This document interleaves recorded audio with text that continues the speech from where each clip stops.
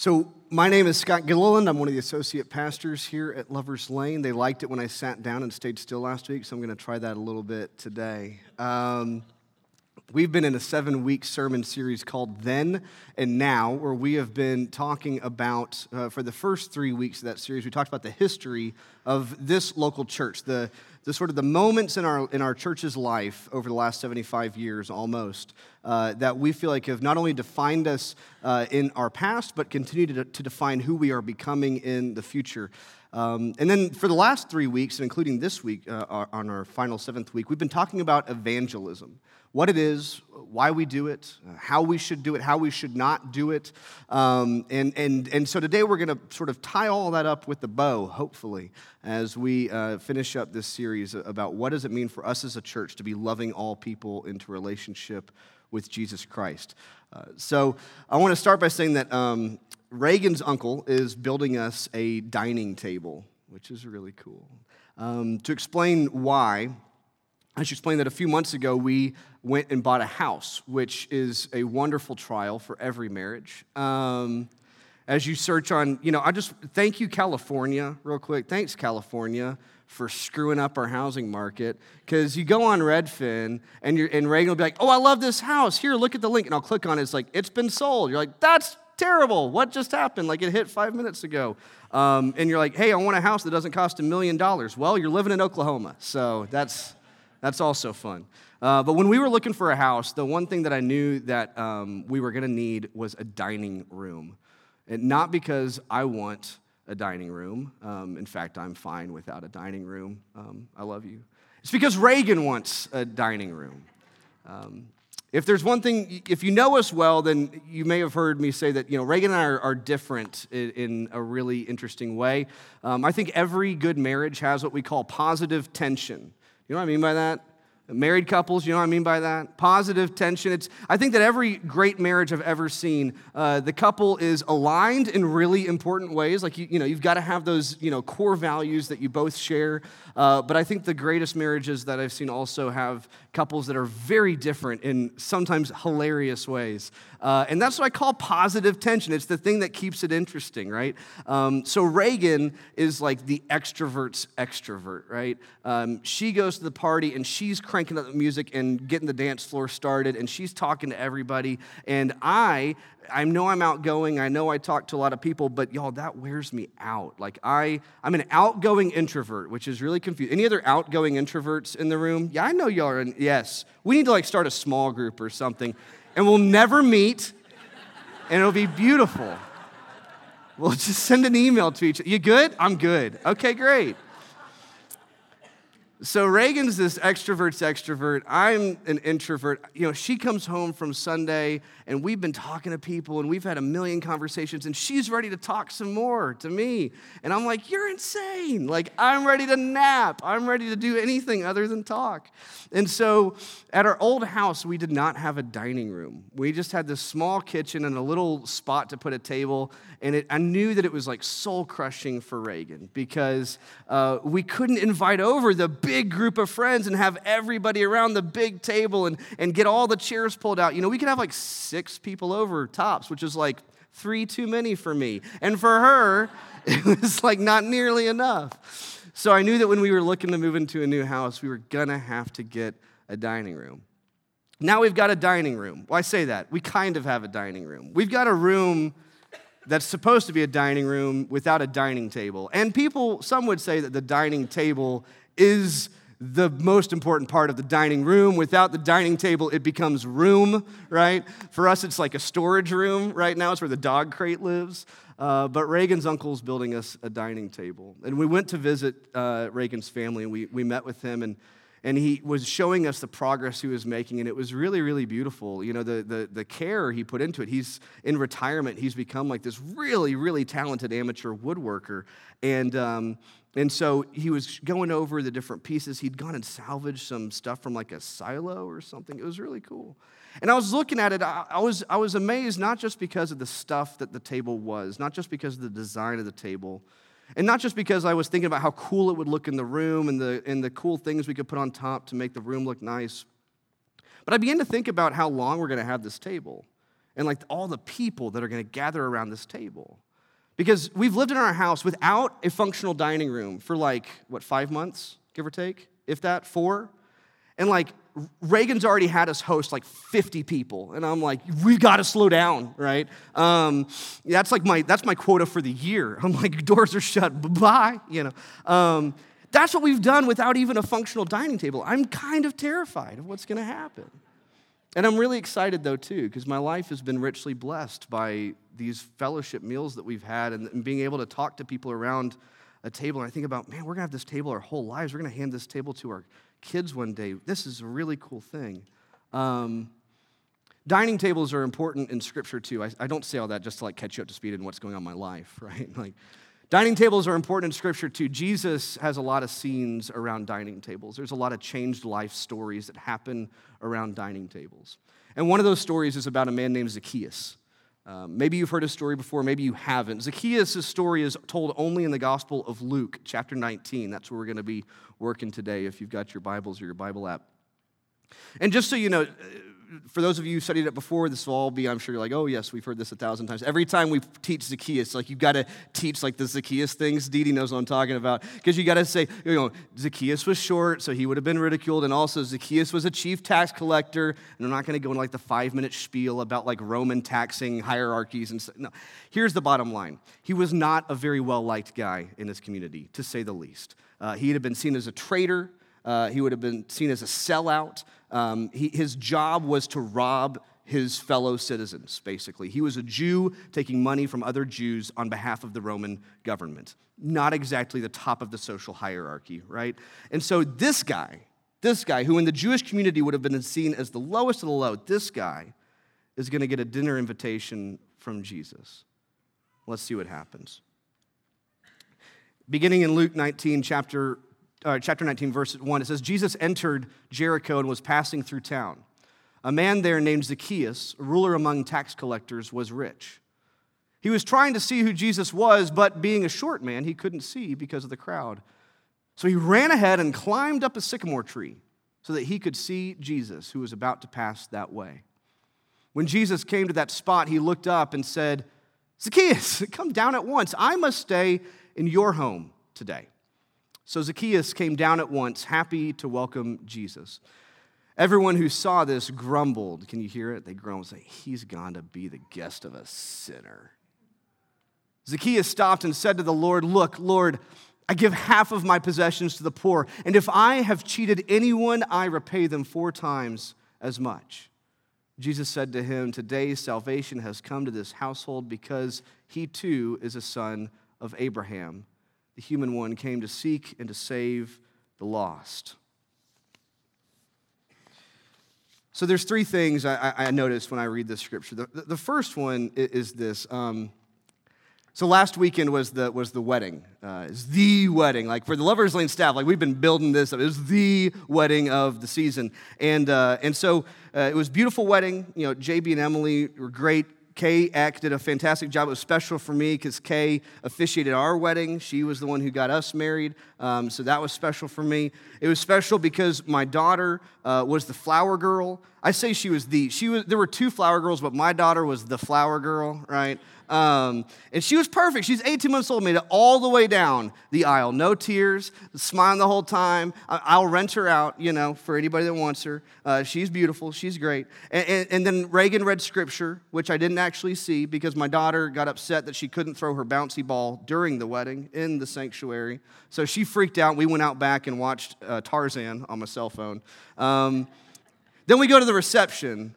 And every time I go to a wedding reception with my wife, I know something is going to happen that I don't want to happen.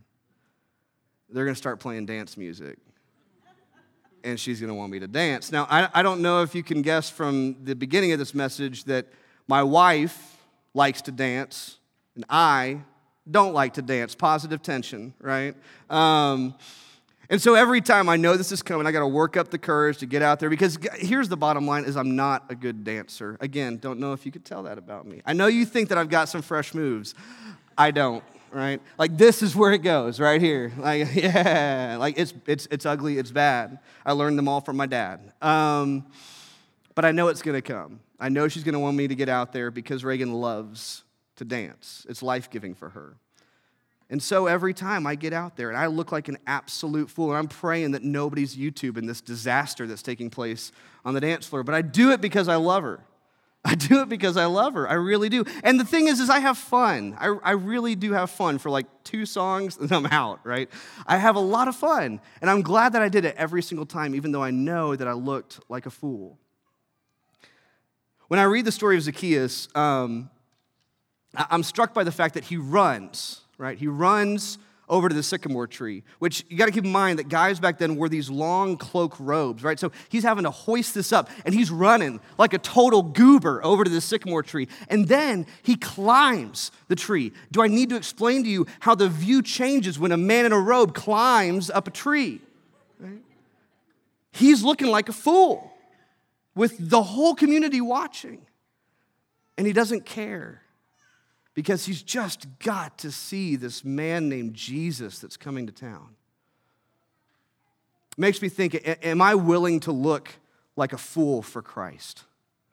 Am I willing to be a fool for Jesus? Am I willing to hike up my skirt and climb up that tree? Am I willing to go to places that other people don't want to go? And to be with people that other people don't want to be? And to stand up for things that other people don't feel the need to stand up for? Tom Shipp, who is the first senior pastor of this church, we've been talking about history as a part of this series. He was the first full-time senior pastor of this church. He loved the Zacchaeus story. He'd say the church needs to be up a tree and out on a limb for Jesus. And I love that because what I would say is the church needs to be ready to look foolish for the sake of Jesus Christ. Because there's going to be things that Jesus is going to ask us to do that is going to make us feel a little foolish. There are going to be people that Jesus calls us to be in ministry with that we might think, oh God, are people watching? Jesus might ask us to go and have conversations that make us really uncomfortable. Jesus might ask us to become vulnerable, like a man in a skirt up a tree. Now, don't take that literally. But Jesus might ask us to become vulnerable and allow parts of ourselves to become exposed that we don't want exposed because we love Jesus that much. Are we willing to become fools for Christ? Some days I am and some days I'm not. Some days my pride gets in the way and I say, I'm not climbing that tree. They're all going to laugh at me. Forget that. I'm out. And I've just missed the chance to see my Savior, right? That's the first thing I think. Second thing I notice is at this dinner table. The scripture doesn't give us like timing things, but I notice that Jesus says salvation's come to this household. So I like to imagine that Zacchaeus' heart transformation takes place at dinner in his house that night. And what I notice is that Zacchaeus doesn't do what a lot of other people who recognize Christ's salvation, that they recognize Christ as Messiah.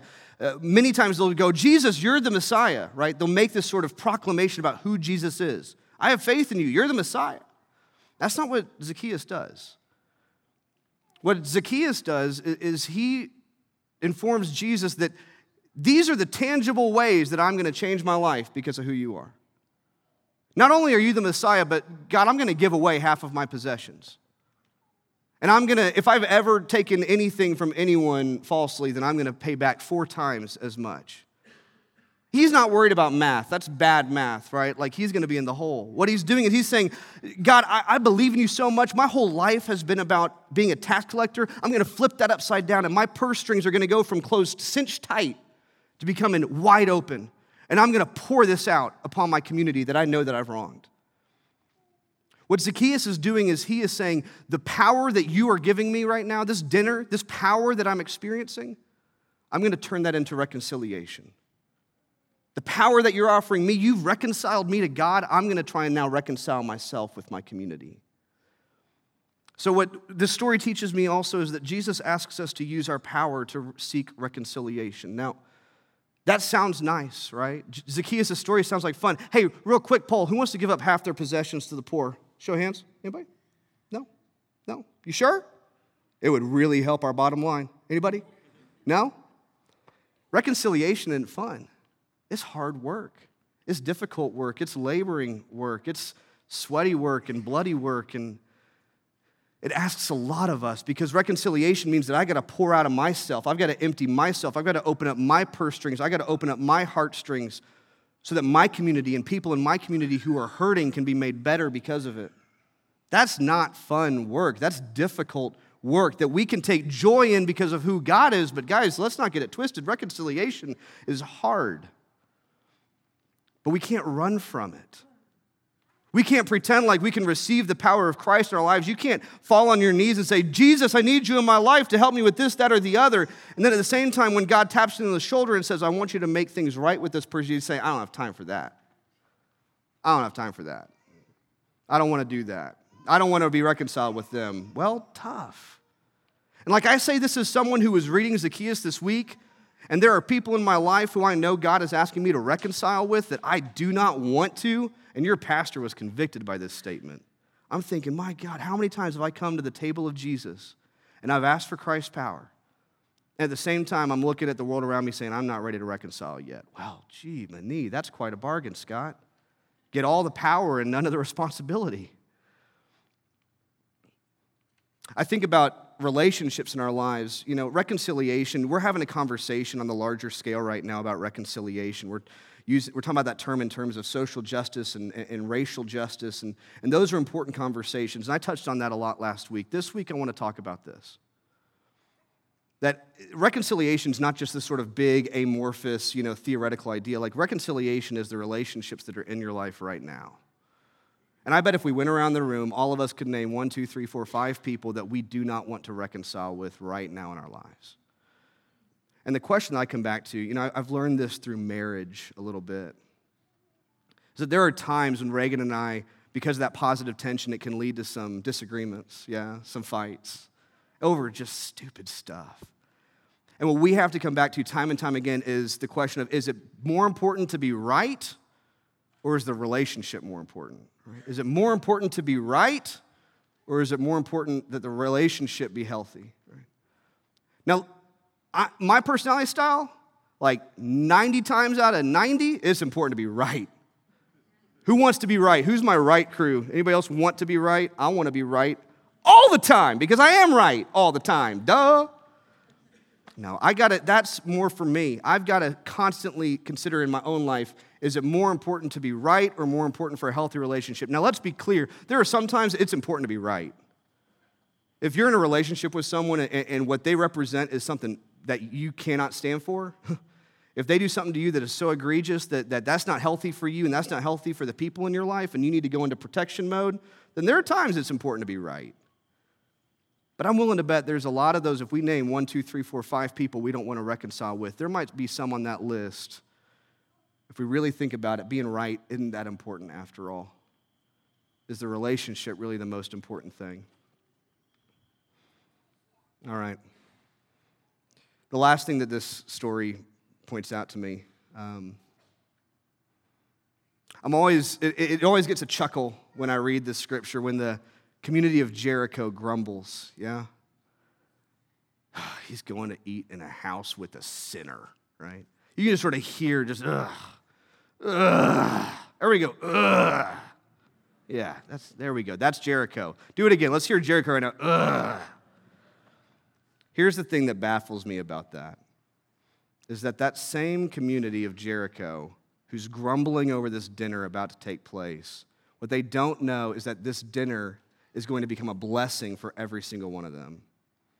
That this dinner is going to lead to Zacchaeus' purse strings being drawn wide open. And everyone in this community that is grumbling, saying, that's the guy that stole $20 from me last week, they're about to receive it back fourfold. It makes me think about in my own life, those times that I honestly wish that the table wasn't as big as it is, I wish that Jesus wouldn't invite certain people to the same table he's invited me to. I begin to grumble because I go, really? Really? They're getting God's grace right now? Really? Ugh. And what I don't realize is that maybe that person who I really don't want at the table, maybe their presence at the table is actually going to bless me, and I'm the one trying to keep them at arm's length. How crazy is that? Talking about the table that Reagan's uncle's building us. My wife's got opinions. I love that. I love that because there's a lot of times I don't have opinions. Where do you want to eat? I don't care. I love food. Is it food? Let's eat it. Right? Reagan's got opinions. And so when the table was being talked about and we were discussing the design, like I thought she was going to have a laundry list of like, here, this is the table I need to see, right? Because I'm going to have this my whole life. Guess what? She didn't have many opinions I was amazed by. She was actually, that sounds great, that sounds great, that sounds great. There was one thing that she cared about. Do you know what it was? She said, I want the table to have a leaf. I want the table to be one of those tables you can pull apart and put more table in. I want a table that becomes more table.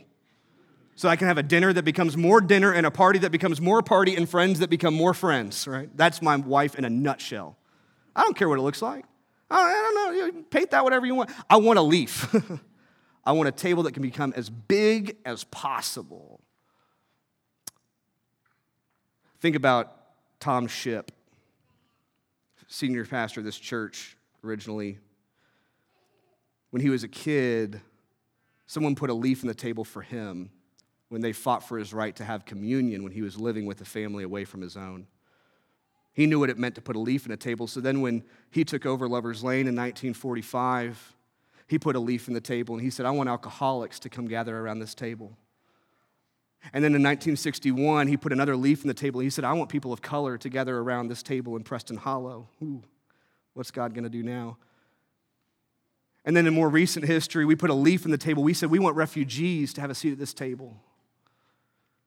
And then a few years later, we put another leaf in the table. We said, we want our LGBT community to have a seat at this table. And then we put another leaf in the table. We said, we want homeless people to have a leaf in this table. We want them to have a seat at this table. And I'll be real honest, guys, like if you or me or anybody else was in charge of this table, it'd probably look a lot smaller than it does. How many seats would we be taking away? If I was designing a table for our home, do you know what it would be? A TV tray. It would. Table for one, please. I think a lot of us would make a table for one if we could. And I'm so thankful that that's not the table we received.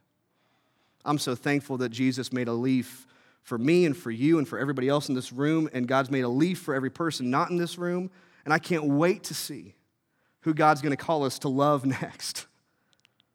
This is a statement we make not because we're there, but because we want to be there, yeah? Because we trust that God's going to be putting more leaves in before we're done. And it might make us grumble. Ugh. Are we really doing that? Ugh. But every time you grumble, remember that that person's place at the table might just be a blessing for your life as well. I'm proud of this church. It's been a fun series. I am dog-tired. Let's pray.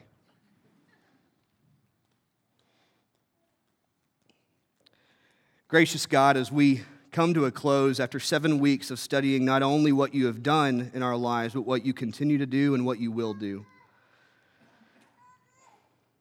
God, this morning, let us imagine a table in our minds. A table not unlike the one that we see every morning in our Methodist church, an open table, available to anyone and everyone who wants to receive. God, can we imagine you pulling the table apart, placing down a leaf, pulling up a chair and saying, here, I want you to have a seat. God, as we pull up our seat at the table, as we become thankful for the grace and the love that you shower us with at the table, keep us from grumbling. Keep us from grumbling when we see those people, the people that we don't want at the table, when we see those people get a seat as well. When we see you get up and extend the table again and extend the table again and extend the table again. Help us not to grumble. Instead, help us to celebrate the fact that your table is big enough for everybody. For every heart that needs change. For every life that needs to be transformed, including our own. God, as we go about our lives, as we go out into our communities and our neighborhoods and the streets that we live in, and we wear our t-shirts and we put down our yard signs and we throw on our car magnets and we begin to tell the story of a church that is loving all people into relationship with Jesus Christ. Don't let us miss Zacchaeus. Don't let us just invite our friends. Help us to be a community that invites even those people, the people that we're not sure we want to see here to begin with. Challenge us, God. Get us up a tree and out on a limb. Get us looking foolish for the sake of Jesus Christ. Get us uncomfortable for you. Expose us, God. Allow us to live authentically in the communities around us because they need to see real lives for Jesus. And God, most of all, keep us walking humbly in your will, whether we're walking to your table or from it. In your son's name we pray. Amen.